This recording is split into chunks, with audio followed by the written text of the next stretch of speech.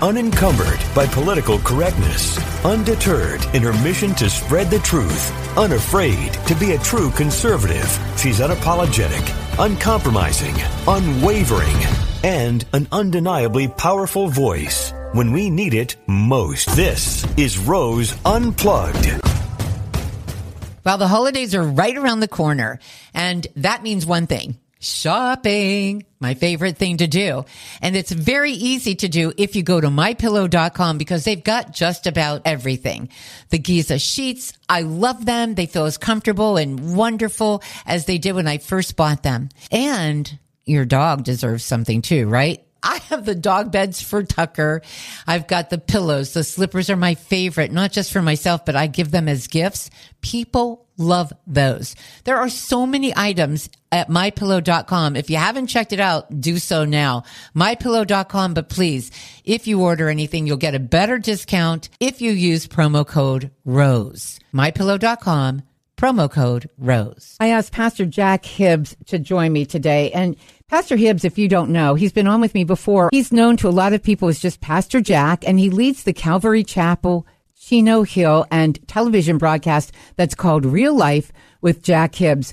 Hey, listen, on Sundays, I put that on sometimes just so I can get a very good sermon. You can go to check him out at jackhibbs.com, jackhibbs.com. So anyway, welcome to the show, though, Jack. It's good to have you on.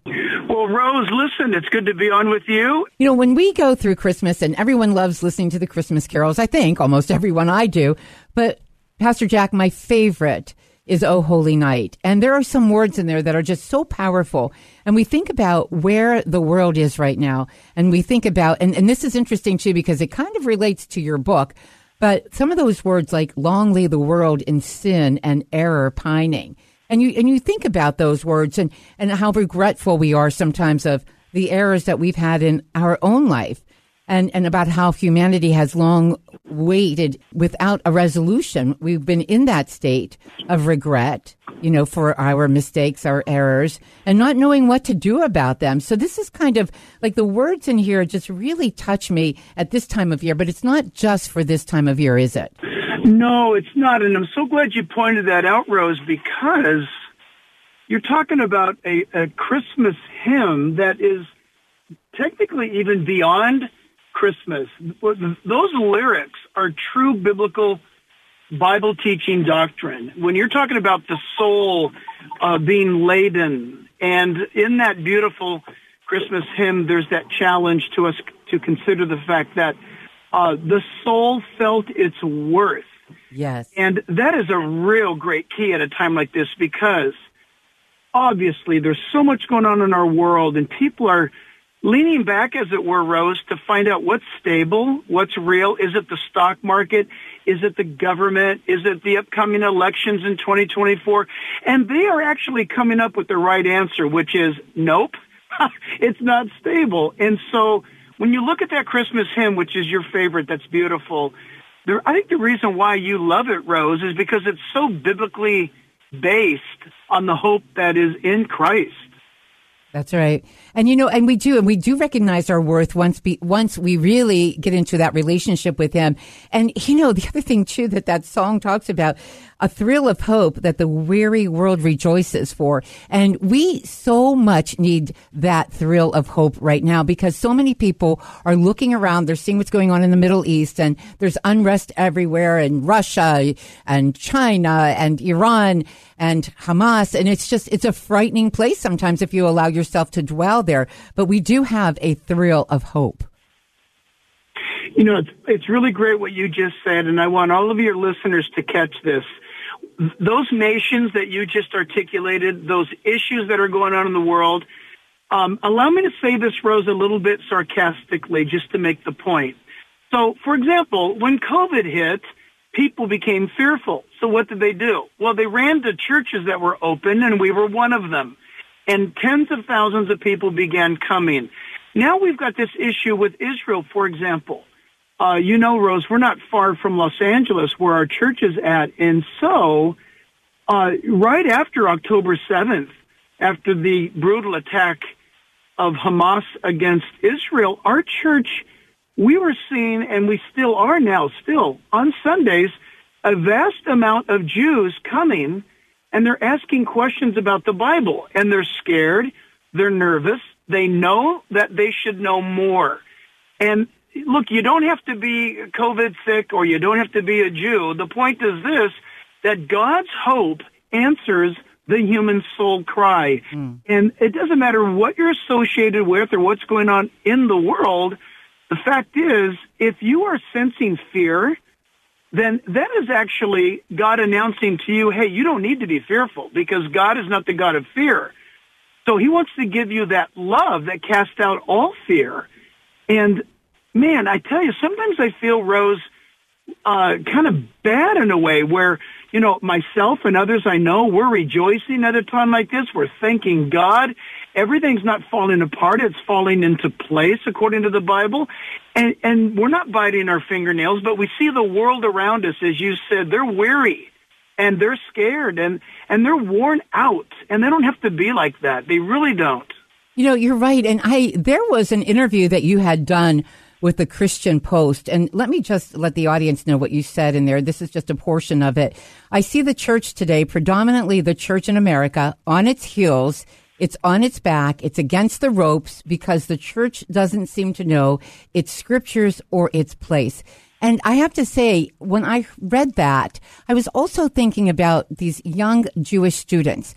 I have to say, Pastor Jack, I have been so touched by how bold and courageous they've been. You've seen the hearings where the students at some of the Ivy League schools were calling out the presidents of those schools and calling the universities themselves out for not defending and supporting and protecting the Jewish students there. And I thought, Jack, that should be an encouragement to all of us, Jews and Christians, all of us who share a very strong faith, that we too can be strong in our faith and be outspoken. Because were you not touched by just how outspoken those young people have been? Oh, absolutely. And Rose, yes, but absolutely. And they're viewing this rightly. They know a lot of people don't realize that the Jewish young people, they're basically forced to study history because their parents and their rabbis, they make them know history because Jewish history is a history of having the longest running persecution against any people group in human history. Having said that, these kids know that, like it was in the Second World War, people were silent and the Holocaust took place. These kids know something. Yes. Know that if we're silent now, it's death later. So they're speaking up, but I want to add this. They're not only speaking up and being courageous, but we're seeing, like I said, so many young Jewish people. Rose, I wish I had the time to tell you how many Jewish young people have reached out to us from various parts of the world, but mainly Israel, saying, I found your podcast or I found your sermons after October 7th, and I'm listening, and I have these questions. They're searching for hope, but they know this. If they don't stand, then they're dead. And they're not going to wait around this time for the world to come to their rescue. That didn't happen in the Second World War. So silence is complicit, and we must not be silent. I encourage every Christian and or pastor that's listening right now to dedicate a time of their church service, maybe pick a once a week or once a month, to stand for Israel. We did that recently, and we had, oh my goodness, our sanctuary seats 3,000 people. We must have had 5,000 people show up in solidarity with Israel. Yes. The world needs to see that, and Israel needs to know that. Yeah, and one of the things, growing up as a Christian, we were always taught, you pray for the peace of Jerusalem, those who bless Israel will be blessed, and so forth. But, and it's so good that when we go back to the World War II, and no one would have ever believed, Pastor Jack, that people would be led to the gas chambers. No one would have ever believed that they would be pulled out of their homes. So that was unbelievable at the time, and yet it happened.